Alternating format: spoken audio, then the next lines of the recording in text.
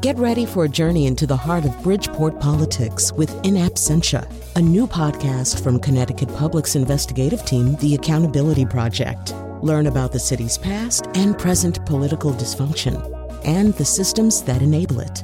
Tune in wherever you get your podcasts. Funding provided by Gregory Melville and Susan Fox and Kathleen Bromage. As the COVID-19 vaccine rollout continues across New England, some older residents feel left behind. We're seeing just a huge number of people get vaccinated who I think, should frankly be way down the line. These are people who have nothing to do at all with COVID or with patient care. From the New England News Collaborative, this is Next. Residents and public health experts debate who should get the vaccine first. And a technology called ropeless fishing could help save endangered right whales from extinction. That's going to beep in a second. It's going to tell me how far away the unit is. 79 meters away. Plus, how Connecticut's highest court aims to diversify its juries. We are all entitled to a jury of our peers. And if we're not getting that, or even if there's a perception that we're not getting that, then we have a problem. It's next. Next is produced at Connecticut Public Radio and is powered by the New England News Collaborative, 10 public media companies coming together to tell the story of a changing region with support from the Corporation for Public Broadcasting. I'm Morgan Springer. Thanks for joining us.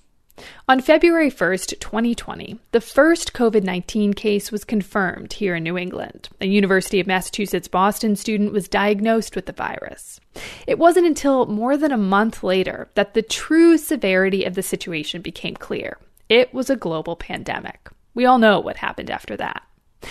Now we're trying to beat this virus with a vaccine. And about a year after that first case was detected, nearly all New England states have opened up vaccination eligibility to seniors. Massachusetts started this month with people aged 75 and older, and residents over 65 will be eligible later this month. It's good news for older residents, but many wonder what took the state so long.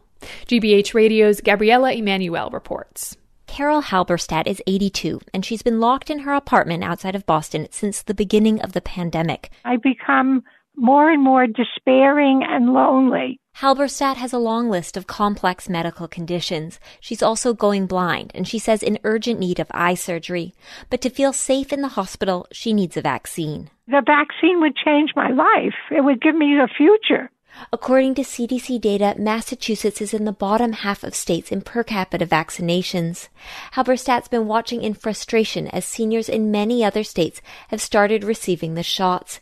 And she says it's especially baffling to see in Massachusetts healthy 20-somethings who work from home getting vaccinated before seniors and before people who are sick. We're seeing just a huge number of people get vaccinated who I think should frankly be way down the line. These are people who have nothing to do at all with COVID or with patient care. Michael Minna is at Harvard School of Public Health. A few things are happening here. First, the basics. The federal government gave states vaccines based on their total population, but they told states to prioritize healthcare workers. In Massachusetts, there are far more healthcare professionals in line to get the shot, in part because they make up a bigger chunk of the workforce here than in any other state. It effectively means that sort of the elderly and vulnerable people who might need the vaccine first will generally be pushed back. Second, the state and hospitals have decided to include all hospital employees in the first phase of vaccinations, not just those working with patients. And Minna says nobody has really explained why this is okay. And they have covered. They say, okay, the government, the federal government, the vaccine prioritization list has said hospital employees go first. So they just go with that. A third issue is that some of those hospital employees have been flaky. The Dana-Farber Cancer Institute sent out a mass email saying, quote, "We have had far too many researchers not show up for COVID-19 vaccinations over the past week." It says the result is vaccines may have been wasted. These issues have been compounded by technical glitches, communication missteps, and a later start in nursing home vaccinations compared to neighboring states. All of this has led 82-year-old Halberstadt to one conclusion. They're either totally incompetent or they don't care. But at a press conference, Governor Baker said there was a careful logic to the rollout. I get the fact that by choosing a number of very targeted communities and populations that we felt we should start with, that would create a slower rollout and a slower ramp up than you would see where you just took big groups by age and said, go. The chief medical officer at UMass Medical, Andrew Carson, says administrators who are working remotely were vaccinated as a precaution. The governor and the state of Massachusetts have said, please make sure you vaccinate those people too, because if the administrators get ill, we won't be able to care for our patients because they are supporting all these critical services. He says, for example, members of UMass Medical's HR team have helped staff a field hospital. Carson added that with the vaccine on hand, they didn't want to delay getting it in people's arms as they waited for guidance from the state on who to inoculate next. It's that same guidance that so many seniors have been craving. For the New England News Collaborative, I'm Gabriella Emanuel. At Brigham Women's Hospital in Boston, a harsh reality emerged early on in the chaos of COVID-19. One group of patients in particular was dying at higher rates than any other. The hospital set out to discover why. WBUR's Martha Biebinger has our story. It was March, just weeks into the pandemic. The Brigham's Emergency Command Center was scrambling to understand this new deadly coronavirus. It appeared to be killing more black and brown patients than whites, and for Latinos, there seemed to be an additional risk factor. We had an inkling that language was going to be an issue early on. This is Dr. Karthik Sivashankar. His job at the Brigham is to build equity into daily operations. So when Sivashankar saw language flagged as a problem on one patient safety report after another, he started analyzing those records. And that's where we started to really discover some deeper, previously invisible inequities. Inequities that were not just about race. There was no mortality difference when we just looked at Hispanic patients with COVID-19, but there was a mortality difference when we looked at Hispanic patients who were non-English speaking. That realization defined a problem for the Brigham and some possible solutions. First, the problem. It started outside the hospital, in communities like East Boston, Chelsea, and Revere, where the coronavirus spread quickly among many native Spanish speakers living in close quarters with jobs they could not do from home.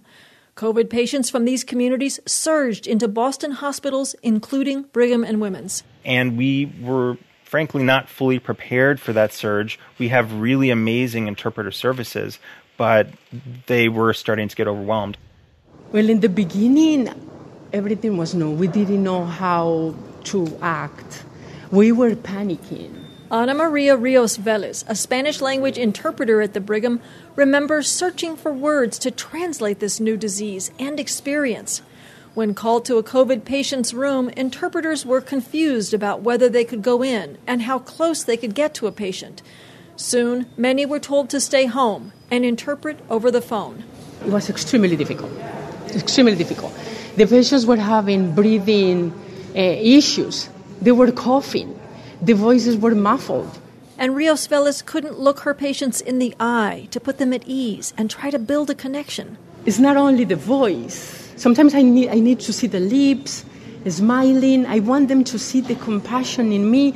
And with the mask, with the shields, with the gowns, it was very difficult. That's one problem. Now solutions. More interpreters and more iPads so COVID patients could see Rios Vélez and her colleagues. The goal is that every patient who needs an interpreter will get one. The Brigham is close, but is not there yet. Sivashankar's analytics team uncovered other disparities. Lower-paid employees were getting COVID more often than nurses and doctors. Sivashankar says they held dozens of small group meetings with medical assistants, transport, security, and environmental services staff. We shared the data with them around the fact that they were testing positive at higher rates.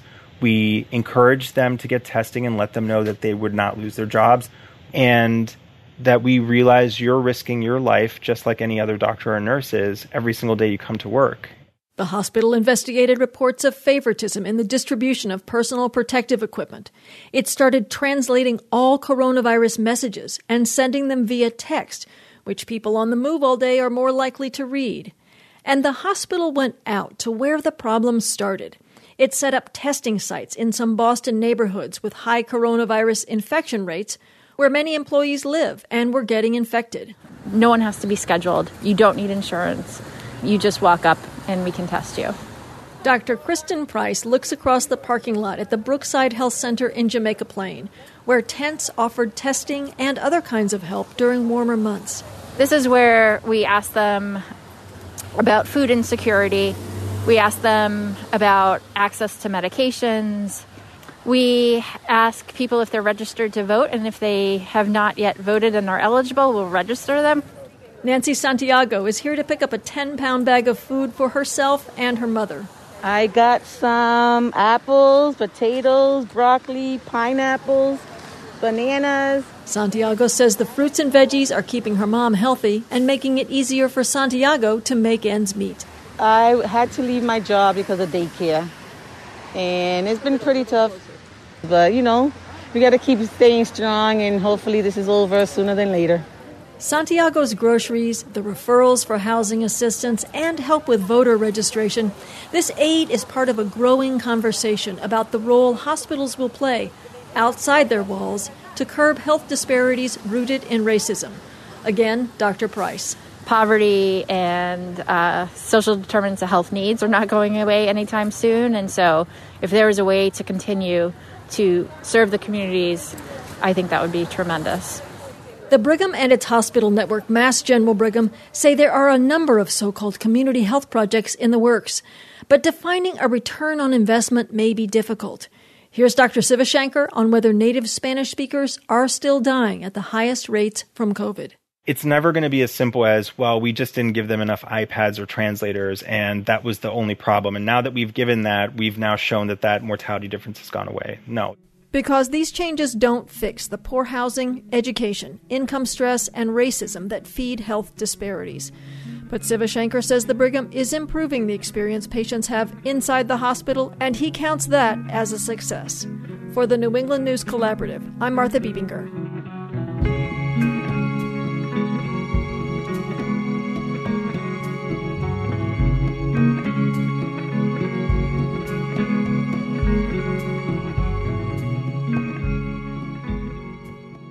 You probably don't think of 2020 as the year of small business.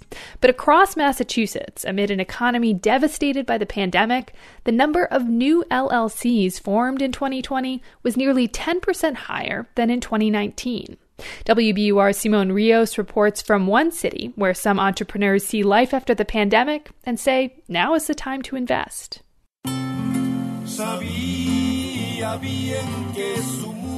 There's a new bodega in downtown Fitchburg, stocked with a colorful array of hot chocolate and chips and beans that comes special from Central America. Owner Carmen Mejia de Guzman and her husband moved to Fitchburg from Chelsea in the summer of 2019. They could afford to buy a house here, but there was a problem. Me tocaba ir hasta Chelsea a comprar todos los productos que... I had to go to Chelsea every week to get my Salvadoran food, she says. We were good living in Fitchburg, but we missed our food. Entre los dos, pues planeando y qué ponemos y qué... Y así se fue dando. So last winter, the couple decided to open a bodega in the middle of the city, Mi Rinconcito Salvadoreño, or My Little Corner of El Salvador. They wanted to serve the local Central American population, which they say is growing and hungry for food from home. It made sense to the couple, but the world was about to change. The week they were planning to go to City Hall and get their permits to open, Fitchburg shut down because of the coronavirus. Nos tocó fuerte la pandemia, porque si él sin trabajo. It hit us hard, Guzman says. My husband without a job, and having invested so much in this business, we were unable to open our doors. Eventually, they were able to open in the summer, but other businesses were less fortunate. Figures from Harvard University show that by December, more than a third of small businesses that were open before the pandemic were closed. But Rinconcito Salvadoreño wasn't the only bright spot in a dismal economy. According to the Secretary of State's office, which registers new corporations and LLCs, almost 54,000 new entities were formed in Massachusetts in 2020, up almost 3,000 from the year prior. There's evidence that there's just been this explosion, really the highest level of new business registrants in the entire United States since our measures of that have been recorded. MIT business professor Scott Stern says it's still unclear exactly what's happening in the small business sector, but he sees a trend forming, not just in Massachusetts, but across the country, and it could point to a renaissance in startup activity. That shift towards LLCs that you identified in the Massachusetts data very much reflects choices of individuals who found themselves at a moment in life where establishing a new business, whether to pursue a passion, whether or not it means reorganizing the relationship with their traditional employer, or perhaps to undertake some sort of broader economic experiment that might or might not work out. That has certainly been one of the bright spots in an otherwise challenging time. Back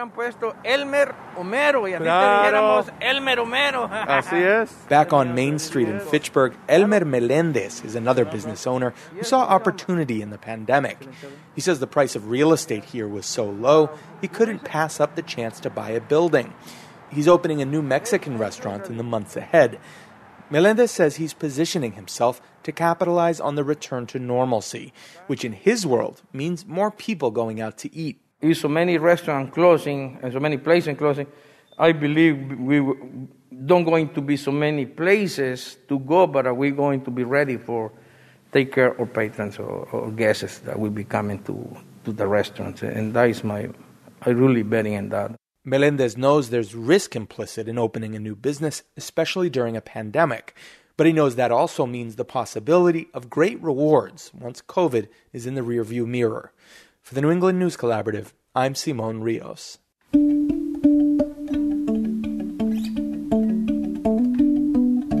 This past year of the pandemic has been really hard for most of us, but we want to know, have there been any unexpected bright spots in your life? Maybe you've taken the leap and started a new business, like the people we just heard about. Or perhaps you're like me and have enjoyed working from home with no commute. Leave us your comment at 860-275-7595. Again, 860-275-7595. You can also email us at next@ctpublic.org. One more time, that's next@ctpublic.org. And thanks.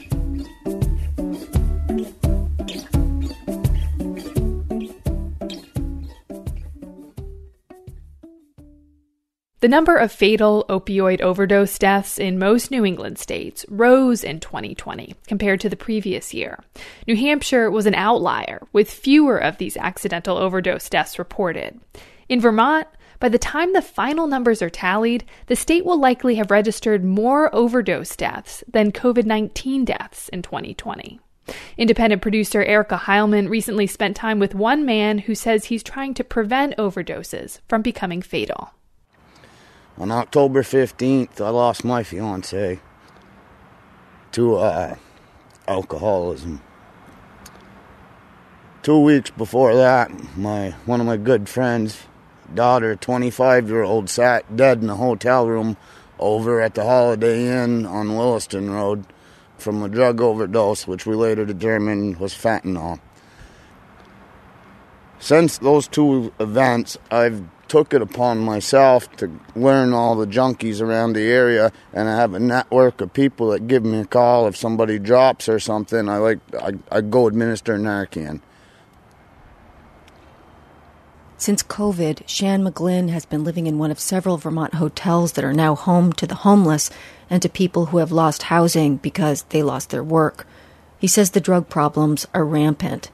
We talked in the parking lot out behind the Quality Inn.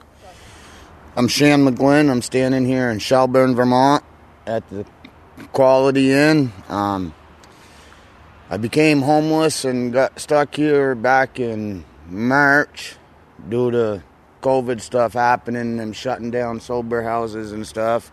So I've been into this situation. I became pretty acquainted with a lot of people around this area. I see a lot of pain and stuff of people losing people from drug addiction and alcoholism and stuff. And the drug trade is out of control up here. I've noticed in the last couple months, a lot more families are coming into the motels with children. Couldn't afford their bills no more and couldn't afford to pay their mortgage and stuff, lost their place and are in hotels. I mean, some of these people, you go from a 2-3 bedroom apartment to a little hotel room and you got 2 kids with you, it probably gets a little mind-racking. I think the stresses of that also leads to people relapsing and doing drugs. And a friend of mine, I had to go take and administer Narcan 2 weeks ago, said that's why he relapsed. He was clean 14 years. He relapsed because of the stress of this living environment. Within 24-hour period, I had to administer 6 Narcans. And how'd you find out about them? You got phone calls? Yeah. How did you get there? I either walk or I get a ride. I usually get a phone call. I got at least 3-4 people in every hotel within Chittenden County and Washington County that know who I am and know if they know of a situation. Give me a call and I got somebody on point. If I can't be there quick enough, that'll take care of it. So that time when you... I actually, I'm not going to say no names, but I have a friend of mine that's 85% blind, and I actually left him 2 Narcans, and he actually had to administer one last week. I know there's bad going around. How do you do it? First thing you do is you check the pulse. If it's really down real low and they're starting to turn blue, you put their head back. You get a little nostril spray. It's a little pump spray like this. Put it in and it's like the old adrenaline drug when they used to put it in your heart. It brings you back. It puts you into a rapid detox. Some people get pissed out of it because they just lost their killer high that they thought they had. They didn't realize they were about 2 seconds from death. So administer and then stand back. Yeah. I think that any public place where they have people living, I think they should have access to that. I don't think it should be a 911 call when it's as simple as somebody just reaching down and spraying in the nose and bringing back somebody to life. I think it should be plenty more accessible. I think we should be able to walk in a corner store and buy it if we need to. But it's just like, it seems like it's hard to get when it's needed. Who asked you to do this? Took it upon myself. Just seeing all the pain and hurt of people losing people, you know. I figure if you can do one good deed a day or one good deed a week, you're gonna have karma's gonna reward you. And I know, like, from my fiance, when she passed, she had 3 kids and a mother that was still alive, so I know the pain that they're going through. I know the 2 months of pain I've been grieving, you know. I mean, people call me a soldier of the streets for the acts that I do. I don't know, it's not a badge I like to wear, but I'm not a soldier of nobody, you know. I just want to make sure people are safe. That's all. For the New England News Collaborative, America Heilman. Erica Heilman produced that piece for Vermont Public Radio. She's the host and producer of the show Rumble Strip Vermont. We're going to take a quick break. When we come back, Connecticut pushes to improve the racial diversity of its juries. And ropeless fishing. It just might be key to saving the endangered North Atlantic right whale. So how does it work? It's next. Next is made possible in part by our founding supporters who believe in the power of collaborative news coverage, including the Common Sense Fund, supporting the New England News Collaborative in its coverage of climate change and the evolving clean energy economy. Support also comes from Douglas Stone and Mary Schwab Stone through the Smart Family Foundation of New York. Welcome back. I'm Morgan Springer. In 2013, a social worker named Winston Taylor showed up for jury duty in New London, Connecticut. When the prosecutor asked about his perception of police, Taylor said he had at times been fearful of cops based on his experience as a black man. Taylor was then dismissed from the case after the state's attorney argued he showed bias against law enforcement. Years later, in 2019, Taylor said this to a Connecticut Public Radio reporter. He may not discriminate by the law, but he failed to understand diversity, people's experiences. And this is what I hope to bring home today, that I don't care if you're a judge, I don't care if you're a lawyer or teacher, you cannot be afraid of our experiences. As a result of the case, the Connecticut Supreme Court announced a task force in 2019 that would address racial bias in jury selections. The task force recently gave its recommendations, and joining us to talk about it is Chief Justice Richard A. Robinson. Thanks for coming on Next. Thank you for having me. So, Chief Robinson, you're the first Black Chief Justice of the Connecticut Supreme Court, and you've spoken a lot about racial inequities in the criminal justice system. When you hear Winston Taylor talk about feeling discriminated against, what goes through your mind? Well, Mr. Taylor's statements actually really highlights the problem that's going on. Mr. Taylor's experience actually isn't that much different from my own experience. I grew up on the west side of Stamford, and sometimes the police and the population had a difficult relationship. We understood what the police had to do, and sometimes I think it wasn't understood, the environment that was created by that particular method of policing. So when I hear Mr. Taylor say what he said, I actually wish I had a copy of that transcript and could have played it for the jury task force, because that really exemplifies the problem that's going on. And for our listeners who maybe don't understand jury selection process or have never been called to serve on a jury, explain how the process works in Connecticut, at least. Okay. Connecticut is one of the few states, if not the only state, that has what's called individual voir dire. Voir dire is French for see speak. The attorneys actually get to talk to the individual members and ask them a bunch of questions to determine whether they have biases or whether they're a good fit for that particular jury. The process then allows the attorneys to either ask the court to remove that person as a juror, or they can challenge that juror. That process has a tendency to possibly eliminate diversity on the jury pool. We all have our implicit biases, every single one of us, whether you're white, black, female, male, every human being has bias. The problem is they're implicit. We often don't know that they're there. And so you could be striking a person off of a jury because of your own biases. And that's the process we want to get around. We want to make sure that that doesn't happen anymore. Do the recommendations from the jury selection task force address this? And what stands out to you from the report? I look at the report in its entirety. I think it's a very holistic approach to deal with the things we have to deal with.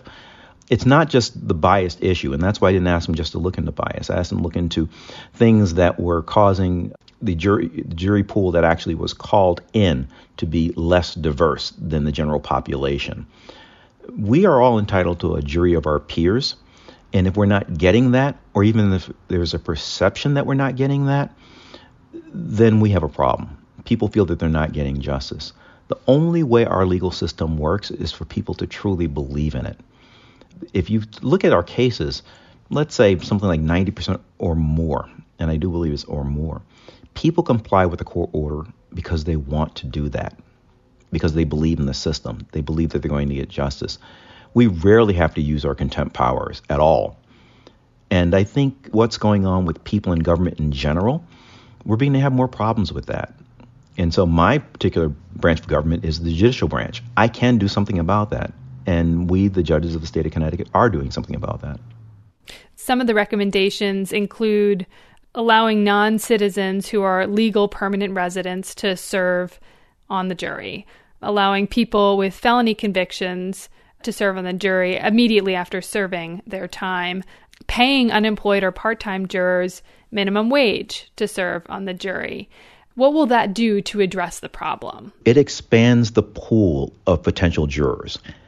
One of the things that we knew going into this whole process is that people of color weren't represented in our jury pools. We wanted a data-driven approach to deal with this. So one of the things that the task force really did was they started looking for what does the data tell us. We found in some cases that there is no data. So one of the things that they recommend is better data collection in order for us to see what's really going on out there. But as far as the data that we do have, and as far as the evidence we do have from the people who use our court systems, we knew that certain portions of the population was underrepresented. So the question then became why?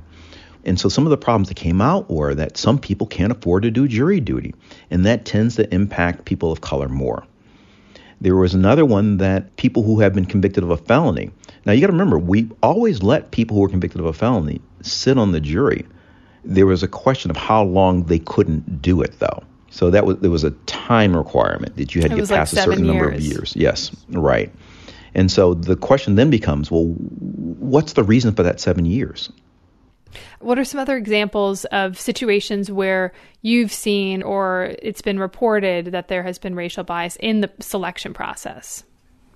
Well, let me give you an example of something that happened when I was a trial judge. I was sitting in New Britain, and they were doing individual voir dire, and the two attorneys came to me and they said, Judge, we've decided that neither one of us wants this person to sit on the jury, but there's a problem that we think you need to address. They then explained to me that the potential juror was a black woman who didn't believe that black people can get a fair shake in the system because there were no blacks in the system except for as defendants in criminal trials.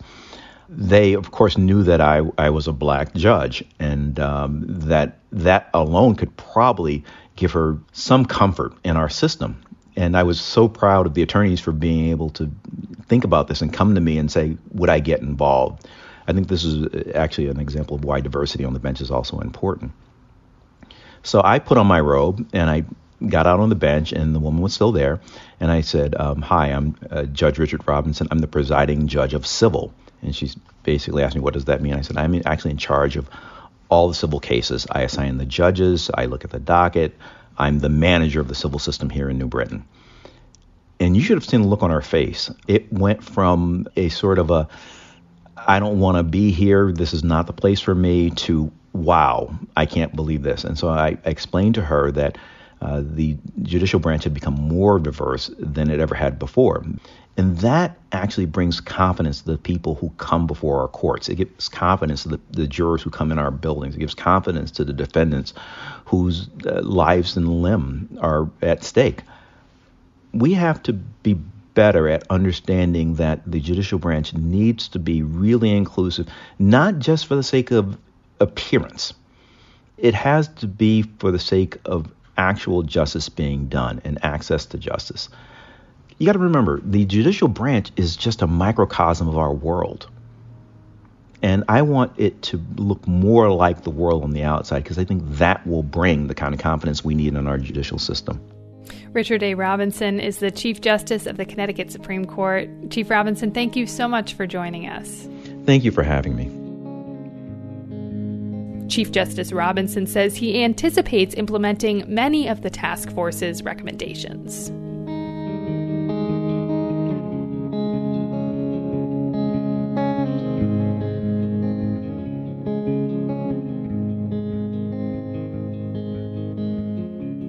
Starting this month, Massachusetts lobstermen are banned from fishing most state waters until late spring. This is an effort to protect critically endangered North Atlantic right whales. But there could soon be a special exception for lobstermen experimenting with a new kind of gear technology. It's called ropeless fishing, and CAI's Eve Zukoff stepped aboard to see how it works. 56-year-old Rob Martin has been fishing from the Sandwich Marina for the last 29 years off his boat, the Resolve. It's only 40 feet. It was big when I first got it, but now it seems small. Over the last few decades, he's watched the lobster industry change and regulations increase. He already can't fish for 3 months of the year out of Sandwich while the whales are here. My closure is Mass Bay. It's a 3,000 square nautical mile closure, which encompasses all of Cape Cod Bay.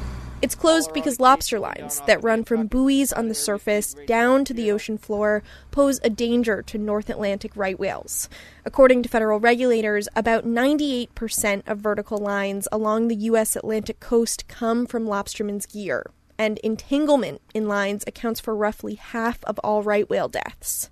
But under a special state permit, Martin is working with scientists and engineers to test ropeless fishing gear, which means on this cold January morning, Rob Martin is on the leading edge of an effort to save lobster fishing and right whales. We're just about there. We're about 20 minutes into Cape Cod Bay, on our way to pick up this experimental gear.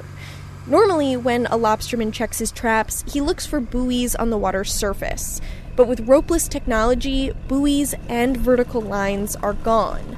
So lobstermen cruise to the general area where the traps were dropped and send an acoustic signal down to the gear on the ocean floor. So everything's ready to go. Martin reaches for a pair of waterproof overalls and with his other hand grabs his phone. He's not making a call. He's opening an app that will send the acoustic signal to the lobster traps. And I'm hitting release command. Release. Someday, when other fishermen use ropeless gear, the app will also show Martin where other traps are set, which will help avoid gear competition. That's going to beep in a second. It's going to tell me how far away the unit is. Okay, 79 meters away. Okay, it's releasing. Success, okay. We're in a countdown now. Somewhere under the water, a remotely triggered air tank is inflating a bag that should shoot up to the surface. 63 meters away. Now we're looking out across the water. We're waiting for something to appear. And then... Oh, there it is. Oh, that is so cool. A long inflatable bag pops up out of the water, sticking into the air. It's traffic cone orange, so you can't miss it. In some ways, it looks like one of those blow-up tubes that bobs around outside a car dealership. And now, for the first time, there's a vertical line in the water. A rope runs down from the inflatable bag to Martin's traps. He leans over the side of the boat and lifts the bag out of the water, putting it on the rail. He squeezes the air out with his forearms. And this is how you deflate the bag. We just fold it. And this right here... Now he can use a pulley to haul the end trap into the boat. Once that's up, Martin packs the orange bag and a little foam float that came up with it back into the trap like a parachute. Then he checks the air in the inflation tanks. He says he'll be able to fish for more than a month before he has to refill them. So now we're ready to start hauling the regular traps on the ground line. From here, it's just like regular lobster fishing. Martin hauls up 10 traps all connected by a rope. Out of most come big blue-green lobsters with rust-colored claws. That's a female with eggs. Has to get thrown back. In just minutes, he's banded the claws of a dozen lobsters and got his traps flying off the stern, where they drop back down into the water. All clear. To be checked another day. So all this experimental gear works. But when it comes to ropeless technology, one lobsterman's success isn't enough for an industry-wide conversion. Questions remain over the cost, reliability, and safety. And the answers will determine whether ropeless fishing will save the whales and lobstering for fishermen like Rob Martin. For the New England News Collaborative, I'm Eve Zukoff. That was part one of a two-part series on the potential for ropeless fishing to transform New England's lobster fishery. Next week, we'll hear why experts say a changeover to ropeless gear could still be years away. Coming up, why the pandemic drove a local comedian to create an unusual fictional crime thriller. And a group of New Englanders inspired by inauguration poet Amanda Gorman. It's next.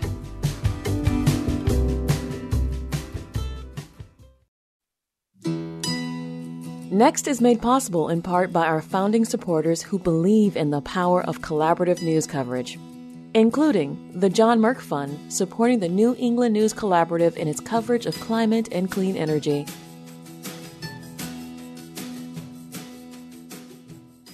Okay, we're back. And I want you to hear something. I'm not going to give it much preamble, except to say that this is the beginning of a fictional crime thriller. But don't worry, nothing super scary will happen in this clip. And the voice you're about to hear is Rhode Islander Lydia Keating. When I was younger, my family spent the summers in a small fishing town in Maine, Rockport, Maine. And I had this friend, Claire, who lived there all year round. She was my best friend in Rockport. And Claire was cool, but her older sister was even cooler. Her older sister was this girl, or I guess she was more of a woman because she was like 12 years older than us, named Francesca, but everyone called her Fran. And Fran was the captain of this fishing boat. She ran a super successful fishing business in town. She had all these big men working under her, and she would boss them all around. But everyone really respected her. She was a lot older, though, so we weren't friends. friends, but I would see her whenever I was hanging out with Claire. So one day I was chilling at Claire's house. It was like 11 in the morning, and Fran came home from a morning of fishing. And normally she's really energetic and welcoming and friendly, but that morning she seemed kind of off. She looked really pale and seemed really anxious. We were like, "What's wrong?" But she told us that nothing was wrong, and she went right to the kitchen to talk to her mom. That's the beginning of Fran, the story of a fisherwoman who discovers her business is being used to traffic fentanyl. And though you can't see it, it's actually a video of Lydia Keating telling the story. After Lydia posted parts 1 and 2 of Fran on TikTok, it took off, with over 1 million views in 24 hours. Joining us to talk about this project is Lydia Keating. Thanks for coming on next. Thank you for having me. Fran is kind of unusual because of its format. You're telling the story in lots of heavily edited videos while you, at least in the beginning, are applying makeup. And I'm wondering if you could just tell our listeners how Fran came about in the first place. Yeah, definitely. So before COVID hit, I was living in LA and pursuing TV writing. I'm still kind of pursuing that path, but now I have kind of a couple of different avenues that I'm going down. But I, at the time, was writing a lot of pilots. And the idea for Fran came a year ago, and I started the pilot, and I really liked the world, and I really liked the character of Fran. But then I kind of abandoned the pilot altogether. Then when COVID hit and I started experimenting with digital media and digital forms of storytelling, I realized I was kind of sitting on this fictional story that could work really well with the medium I was already playing in. So that's when I decided to do Fran as in the form that you've seen it, which is me just orating the story while at first applying makeup, but then eventually it's just literally me just orating what happens. Now, you say that this is fictional, and I have to ask, is it 100% fictional? I mean, you grew up in Rhode Island, as we've talked about. Have you ever been to Rockport, Maine? Did you spend time there? No, so I've never been to Rockport, Maine.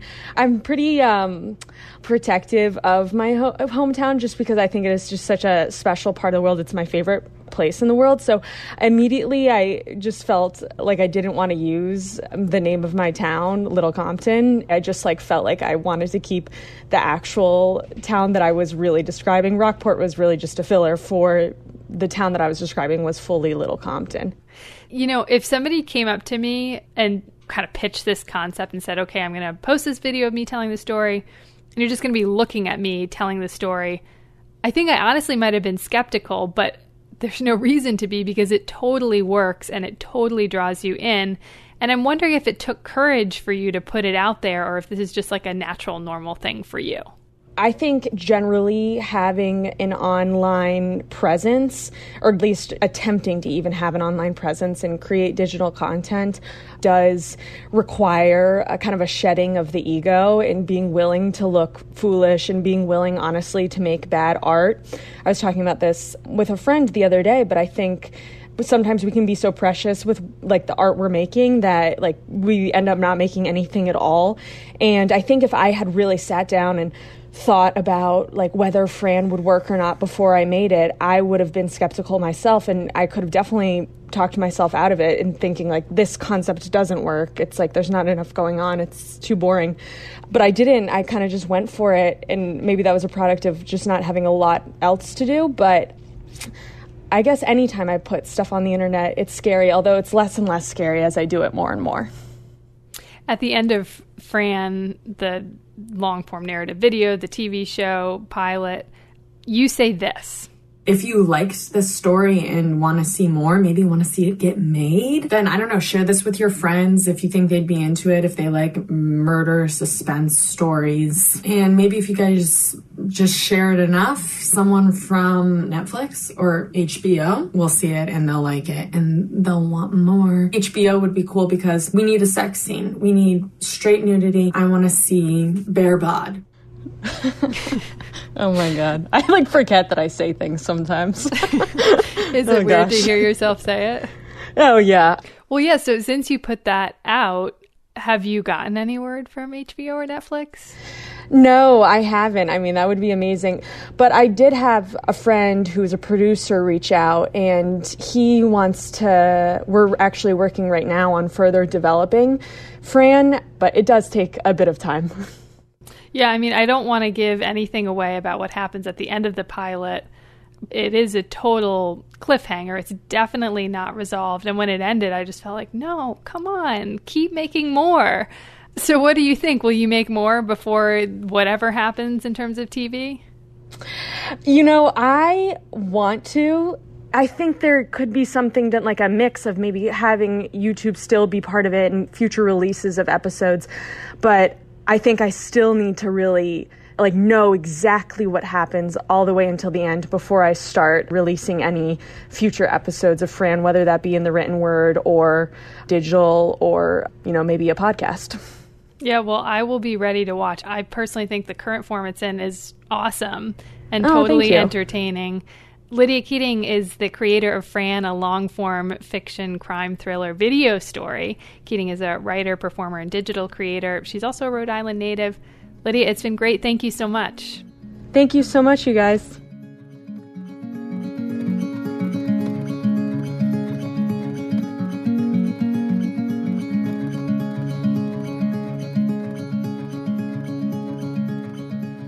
For many who listened to or watched Joe Biden's presidential inauguration, 22-year-old Amanda Gorman struck a chord with her inaugural poem, The Hill We Climb.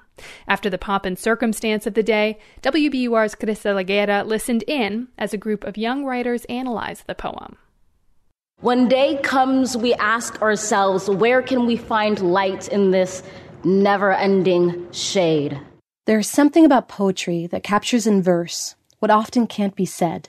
The loss we carry, a sea we must wade. We've braved the belly of the beast. We've learned that quiet isn't always peace. This poem, read by Amanda Gorman, the nation's first ever Youth Poet Laureate, spoke to something deep inside us after a year of racial reckoning and loss. It answered a question for high schooler Zariah Eisner: how we aren't broken, but a work in progress. She's a participant at 826 Boston, a nonprofit youth writing and publishing organization. She sees a chance for things to change, for us to be able to, finish it in a way and make it better. And I just really respected that line. There's something sobering about the fact that a few weeks before, Confederate flags waved inside the Capitol during an insurrection, a moment that pushed Gorman to change her poem and speak on those same steps about the legacy of her ancestors. We, the successors of a country and a time where a skinny black girl descended from slaves and raised by a single mother can dream of becoming president, only to find herself reciting for one. The teens praised Gorman's alliteration. Oriana Dunker, another member of the group, found it beautiful how Gorman tied this country's past to its future. Society in general does not really accept, or even within my own community, we don't want us as Black people to associate ourselves with slavery and our ancestors were enslaved. But I feel like a key part of her whole poem was that element of just acknowledging our history, because that's true. Everything she said was true. We are descendants from people who were enslaved in our nation, and we can't just forget about that, because that's not how we move forward towards justice. The goal of this session is to produce works, poems, to inspire creativity, to see Gorman before the nation doing what they themselves would like to do, to build up others with their words. Blessa Dedeji said as she reflected on the poem and the country, it brought to mind an ocean. We're all living in America, but I feel like we all experience different sides. My experience is not going to be the same experience as someone who might be more privileged or less privileged or on the poverty spectrum. I do have this idea that an ocean can both drown you and carry you. So I kind of compared America to an ocean. These young writers will also have a chance to influence the world with their words, with a book expected to come out in April. Gorman wrote the foreword. Let the globe, if nothing else, say this is true. That even as we grieved, we grew. That even as we hurt, we hoped. That even as we tired, we tried. That we'll forever be tied together, victorious. Not because we will never again know defeat, but because we will never again sow division. At the start of a fledgling year, to see someone so young on a national stage moved them, to see her reflecting on past pain, while using her talent to create something beautiful. That was WBUR's Krista Laguera. And that's our show this week. You can find us wherever you get your podcasts. Just search Next New England. Next is produced by me, Morgan Springer, and Lily Tyson. Vanessa De La Torre is our executive editor. The executive producer is Katie Tolarski. The music you hear on Next is by musicians in New England. If you want to know who you heard today, visit our show page at nextnewengland.org. The New England News Collaborative is powered by the Corporation for Public Broadcasting, Connecticut Public Radio, Vermont Public Radio, New Hampshire Public Radio, Maine Public Radio, New England Public Media, CAI, WBUR, WSHU, GBH, and the Public's Radio.